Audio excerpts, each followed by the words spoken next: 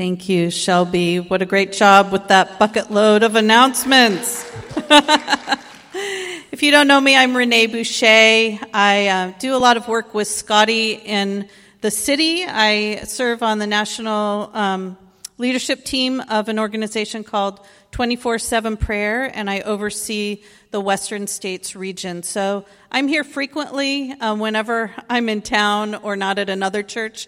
This is the place that I want to be with you guys. So thank you for having me here this morning.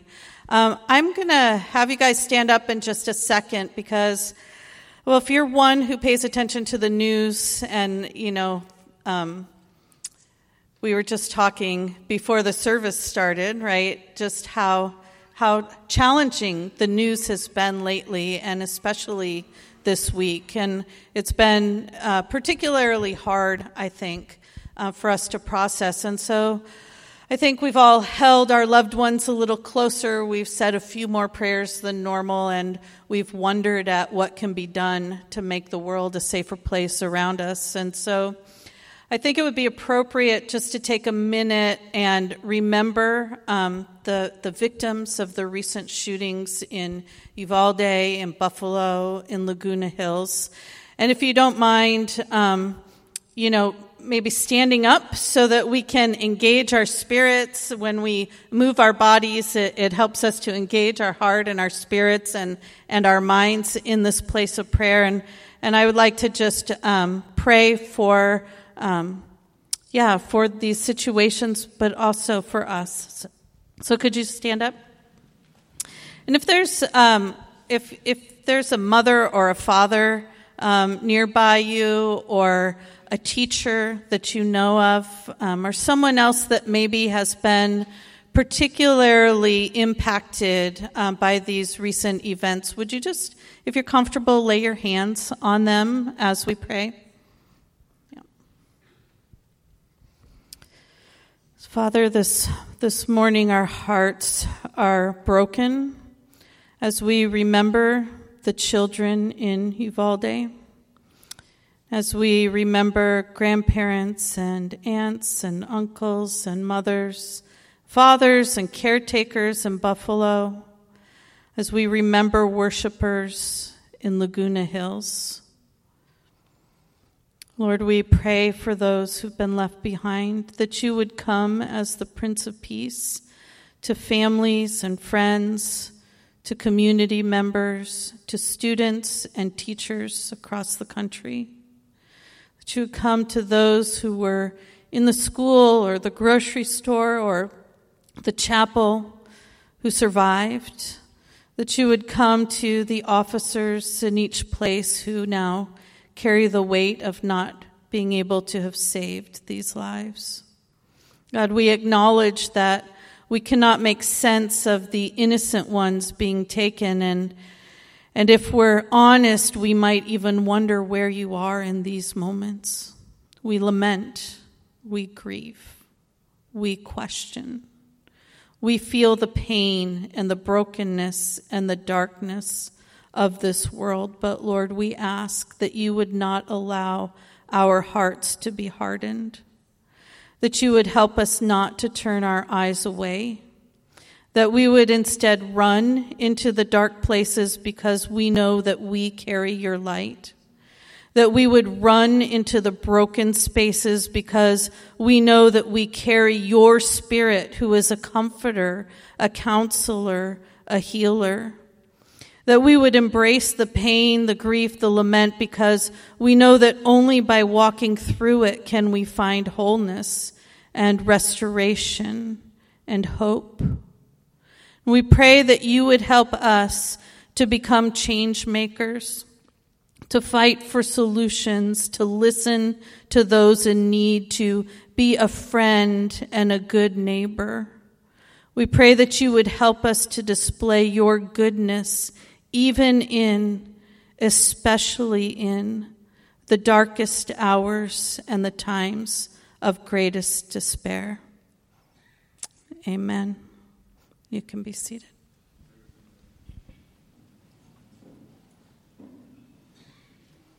Thank you. I'm going to start with a story about a young man named Micah. He was a young adult in and out of prison and on and off of the streets for many years. I first met him at a drop-in center. The last time, if you were here when I spoke, I talked about a ministry that I did with street kids when I was 22 years old and first moved to Oregon. And we had a drop-in center in the basement of First Baptist Church downtown for the kids, and every year we would throw a big Thanksgiving dinner and a huge Christmas party, and those two dates were some of the highlights of our time because we had become like family among these kids, and it was a time to celebrate the holidays in a way that many of them had never been able to experience before. And so Micah came into our drop-in center during a Thanksgiving dinner, and I had never met him before. He stormed down the stairs, and we had big round tables, bigger than the ones that we have here. You could fit 8 people around them. He stormed down the stairs and shouted out some choice words and picked up one of those big round tables and threw it across the room. He was a strong guy. The drugs made him stronger. And that was my first interaction with Asian Mike, is what they called him on the streets. He was he was one of the most violent kids that I had ever met, and his reputation on the streets matched that. And everyone, even the toughest of the street kids, were afraid of Micah. But Micah was born in Cambodia during the war, and his entire village, when he was about 2 years old, was completely destroyed, and everyone, including his family, was killed except for him. He was the only survivor. His parents had put him in a garbage dump when they knew the troops were coming in hopes that he would be saved. And a American soldier, found him, brought him to the USA, and at the age of 2 or 3, Micah began battling with severe PTSD and mental illness. His story is a long one. There were lots of other things that began to add to that, but eventually he became homeless and made his way to Portland. Micah quickly became our unofficially adopted son and a member of our family. He continued to battle mental health issues until the day that he died in 2018, but he became one of the most gentle and kind persons I know. It was probably the biggest transformation of character that I have ever seen. But I saw a hint of it even that day when he threw the table across the room. You know, this was not a shock to me because this was the ministry that I did. So I just came alongside of him and I said, "Hey, buddy, why don't we have a seat over here?" And I guided him to the piano bench away from everyone else. And he turned and he faced that piano and he started playing the most beautiful song that I had ever heard. He had never had any lessons. It wasn't a song that he was repeating that he had heard somewhere. It was coming out from inside of him. It was his own creation. And I could see the beauty at that moment that was inside of him, despite his outwardly actions, right? So at his funeral, he died in 2018 by natural causes. He was 41 years old. We spent 30 years with this man in and out of our lives. But at the funeral, there was story after story that was written on cards about the goodness that Micah displayed. And while the narrative of his transformation is a long one, I want to just share his moment of salvation with you today. So Micah was in a prison cell. He was taking the rap for something that he did not do. There were plenty of times that he was in jail for things that he did do, but this particular moment he was actually taking the rap for someone else because he knew that prison would be more dangerous for them than it would be for him. So he pleaded guilty and was sitting in jail. And as would usually happen with Micah, he ended up in isolation. And he was screaming one night at the top of his lungs, angry at God. He was saying, "Where were you? Where have you been? Where are you, God? Where were you when my parents were killed? Where were you when my village was destroyed? Where were you when I was bullied in school? Where were you when I was abused? Where were you when I had no food to eat and no place to sleep? Where were you?" And it went on and on and on until exhausted, he collapsed onto the floor of the prison cell. And he said in that moment, he looked down. He could feel something warm come over him, like on a cold night, and you wrap a blanket around you or you sit by the fire and you begin to feel that warmth that almost comes from inside out, right? He could feel this warmth, and there was a presence in his cell that he could not identify. And he said he looked down at his hands, and his brown skin on his hands had turned pure white.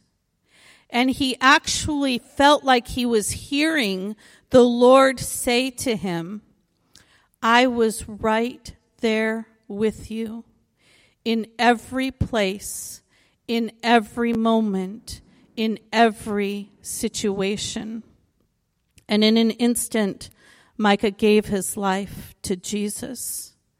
He called me when he got out of isolation, and he told me what had happened. And he said, "In that moment, Renee, I realized that I had been wondering where God was. I had been so angry, thinking that he was not with me. But I didn't realize that I had never turned around to face him. So I just couldn't see that he was there. He's always been there for me, and now I just want to be there for him." It's a beautiful testimony. He continued to struggle, but there was a change in his countenance that began to happen. We'll come back to Micah.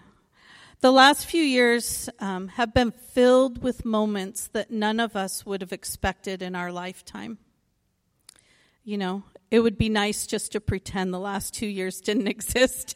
My daughter, who turned 30 last year, said, "Mom, I really think I'm turning 28 because I lost 2 years," right? I shouldn't have to be 30 quite yet. But we've grieved, we've lamented, we've argued, we've listened, we've learned, and things in each of our lives have been stripped away, and systems have been ripped apart, revealing the ugly truth at times of what actually lies beneath. It's been hard to navigate. It's been hard to know what to say, what not to say, who to trust, who not to trust, how to act, how not to act, even how to pray. And throughout this time, there's been one scripture that has stuck out to me over and over and over again that I just keep coming back to. And so it's this one scripture that I want to explore with you today.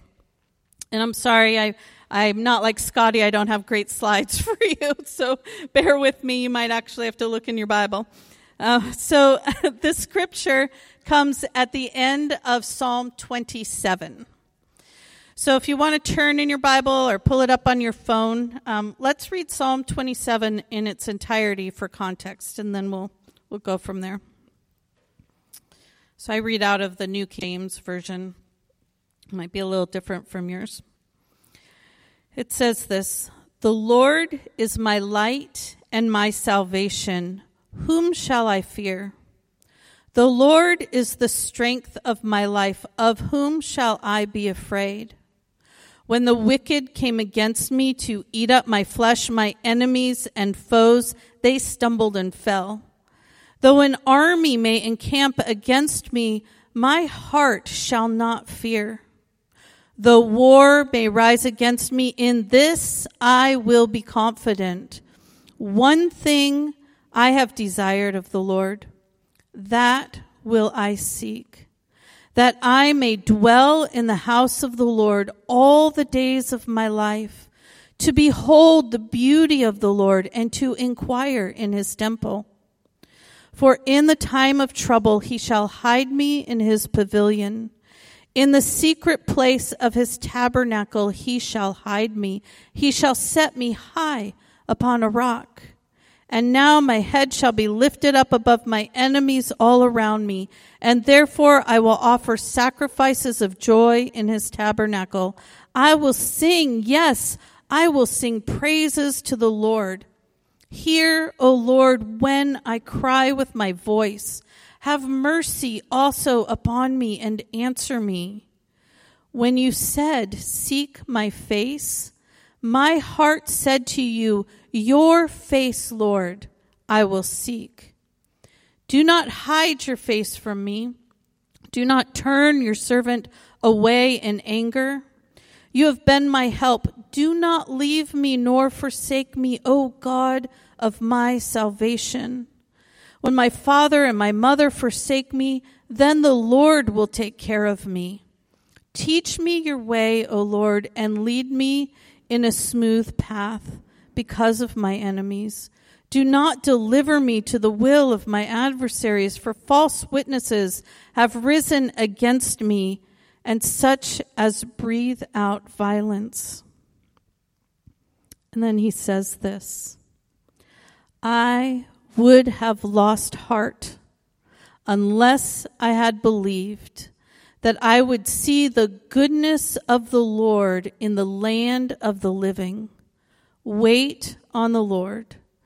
Be of good courage, and he shall strengthen your heart. Wait, I say, on the Lord. Most theologians agree this psalm was written by David when he was on the run from Saul. Having waited nearly 15 years from the time that he was anointed to be king as that shepherd boy in the field to the time that he was now to take the throne, David had barely escaped and was on the run. His life was in real danger. But his focus, he determined, was to stay continually on the presence, the beauty, and the goodness of God. He had real questions, he had real fears, he had real concerns, but he chose where he was going to set his gaze in the hardest of times. I would have lost heart unless I had believed that I would see the good in the land of the living. How many of us have lost heart in these last 2 years? How many of us have lost heart in these last 2 weeks? Yeah. David was losing heart, but he refocused himself and set his gaze on the beauty of the Lord. He said, in this I will be confident.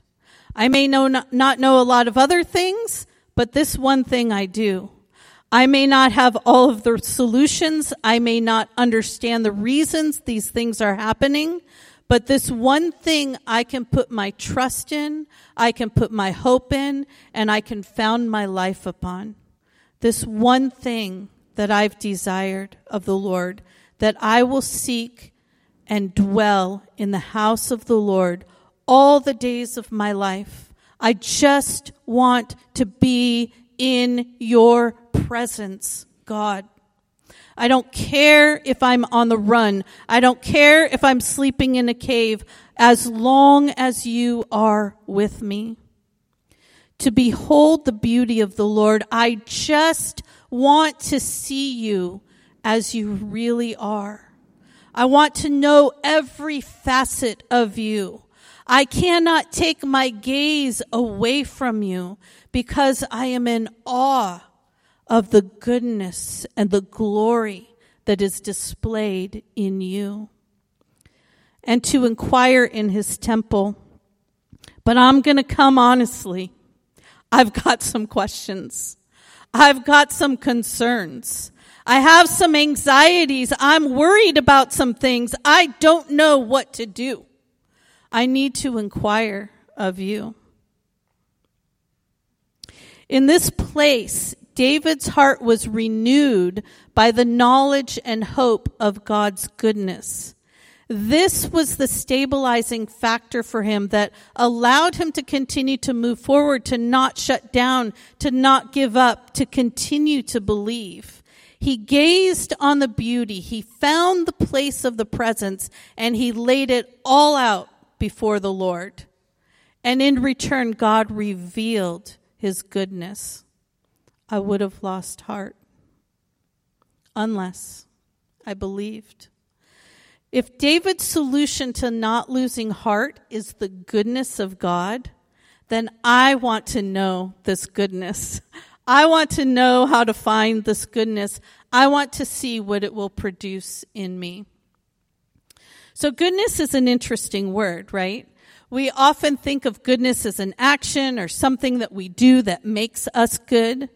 When we connect goodness to God, it's easy to just think of the things that he does for us, or sometimes to question his goodness when bad things happen or things don't turn out the way that we expect. We think that we have to be good sometimes for God to love us, or for him to be pleased with us, or even that we earn our salvation by our own goodness. But the word good is used in other ways. And so I just want to take a minute and think about our 5 senses and how we describe goodness related to our 5 senses and what it produces in us. So we think about smell. Flowers and perfume, we say, smell good, and they fill the air with a scent of beauty.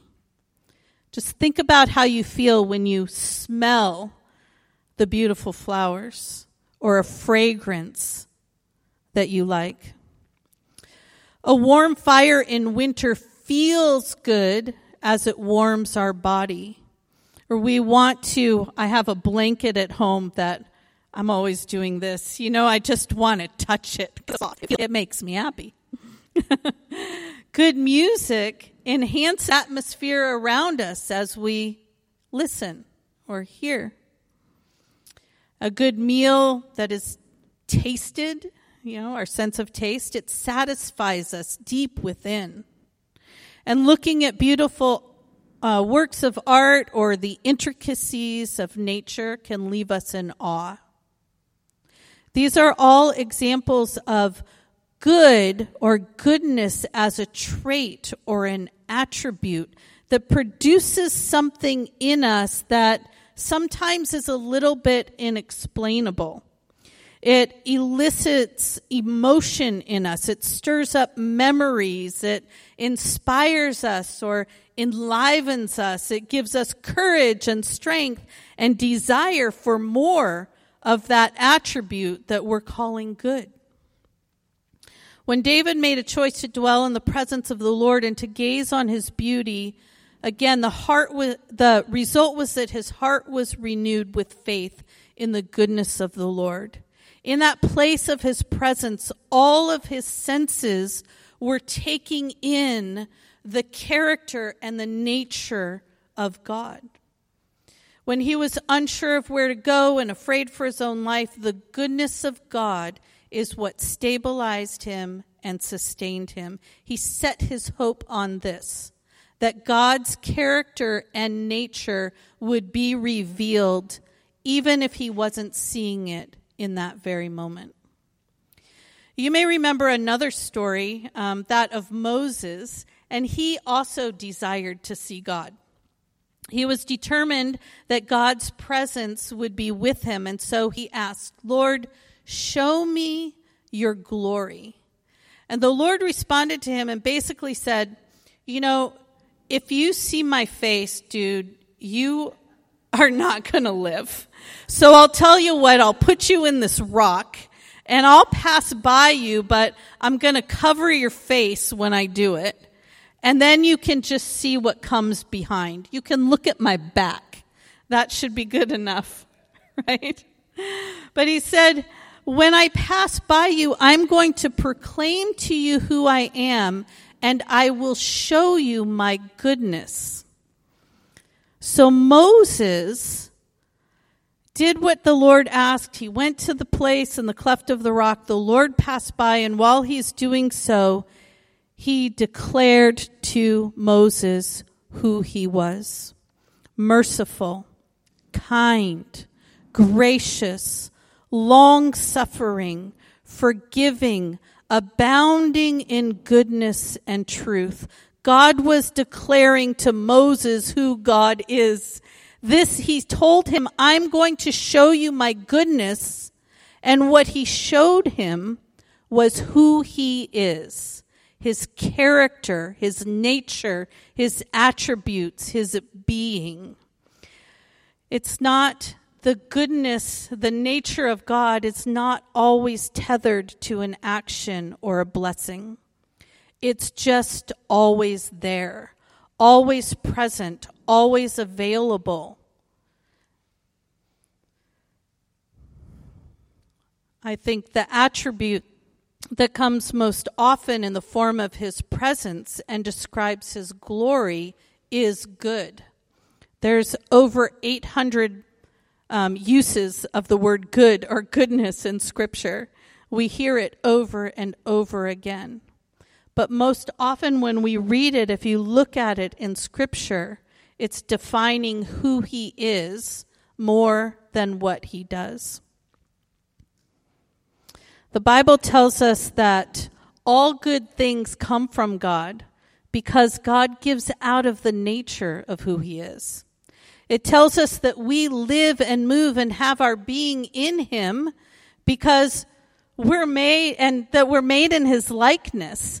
So there is goodness in us and in the people that we see. Every person is an image bearer, whether they know it or not. It tells us that even our good works are in him and through him and by him. In fact, Ephesians says that he set those things out for us in advance to do.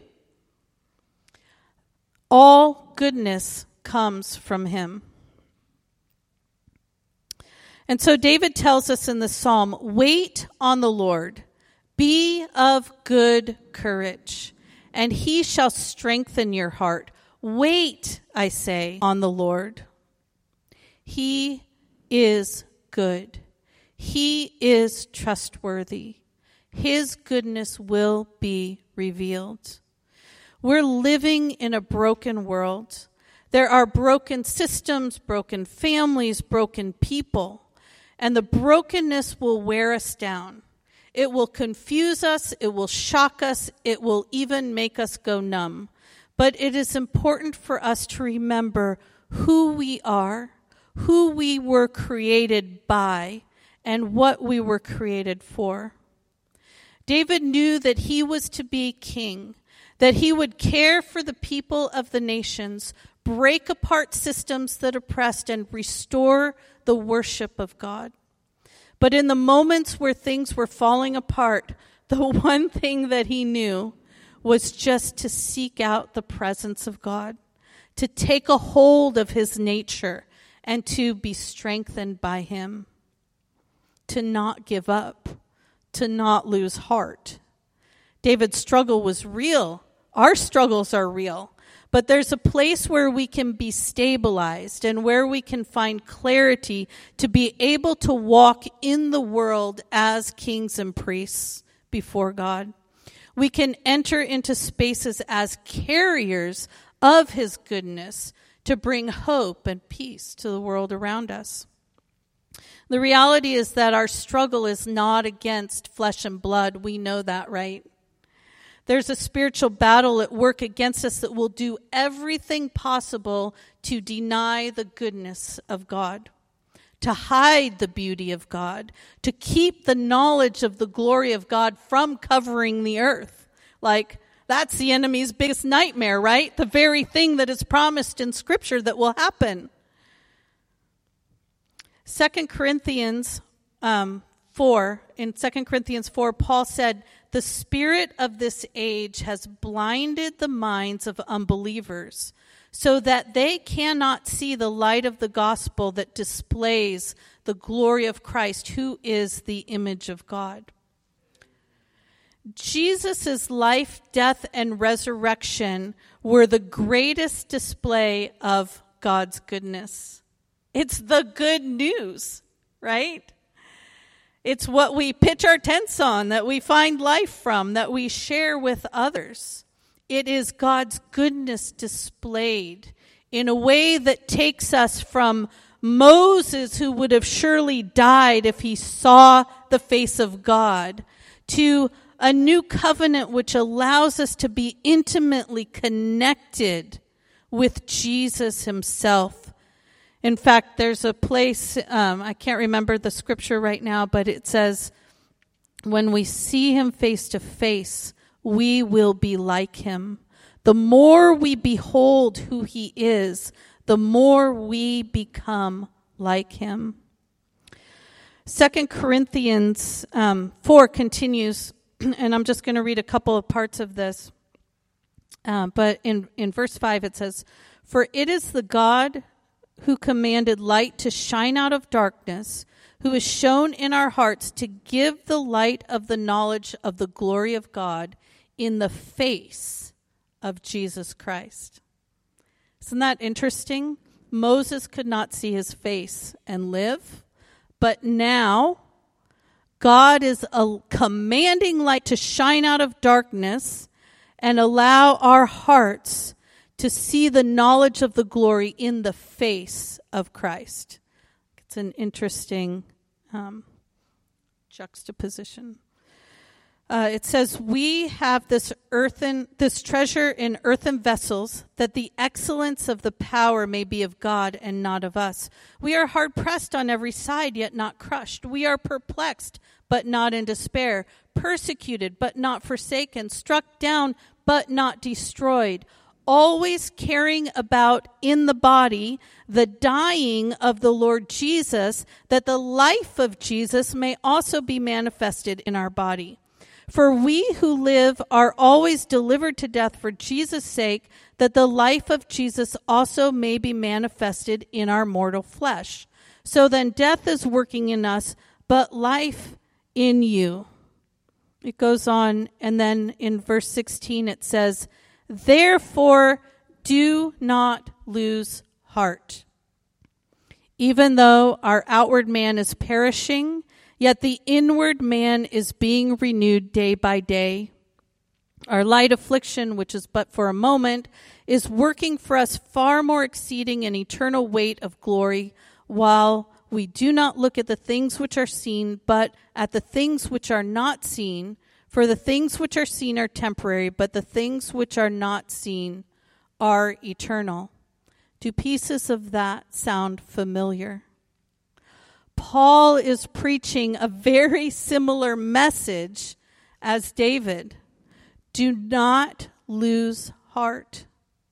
There's a goodness far greater than the brokenness and the darkness of this world. And that trait of goodness is attached to a name. As believers, it's a name of a person that we know intimately, a person whose spirit we carry within us continually. It's a name for which we would gladly give up everything because we found him to be so worthy.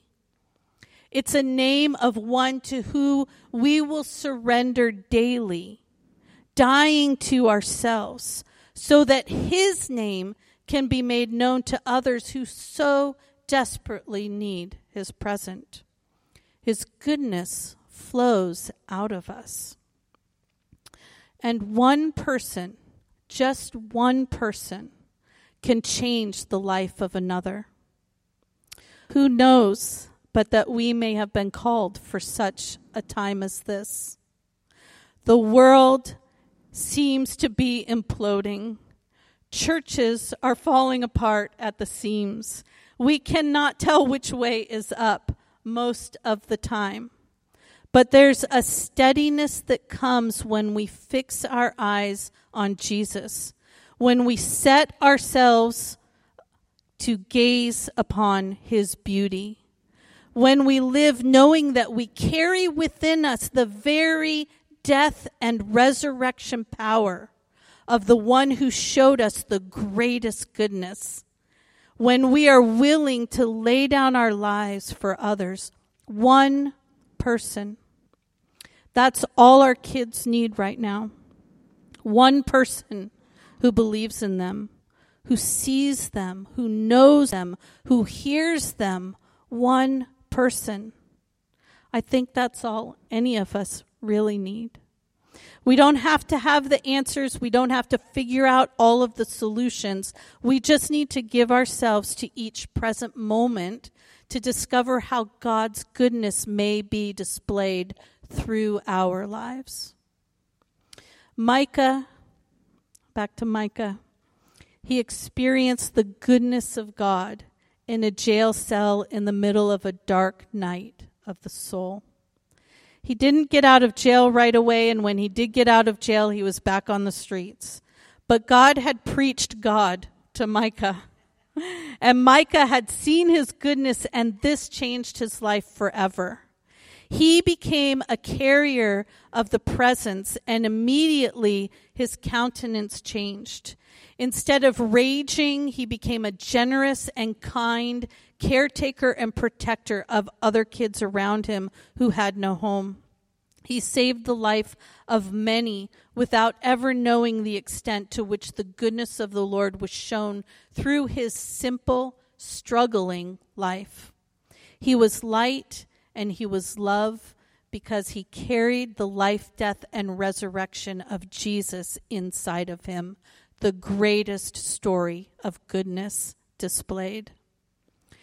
So as I close today, I just want to remind us again that we have a hope that cannot be shaken. There is work to be done in the world, and there are many more things that will come into our lives that will cause us to grieve, to lament, to hold great sorrow. But at the very same time, there is beauty all around us, in nature, in people, displaying the glory of God and reminding us of his goodness. We hold this tension of the in-between as we walk through life. The hope of the one day, of the things that are not yet, and the current reality of the darkness and the light that we see mixed together every day. But God is working to bring all things back into alignment with his original intent at creation. He knows that it was good. He said that it was good. And it will be good again. When we allow his nature to take shape in us, we become the stories of goodness. This is actually his justice, to make the wrong things right, to bring the alignment.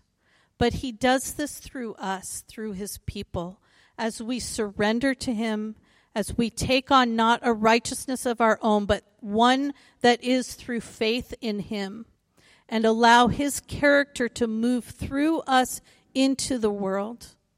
We fight for the goodness to be displayed, and we are carriers of his presence and his testimony.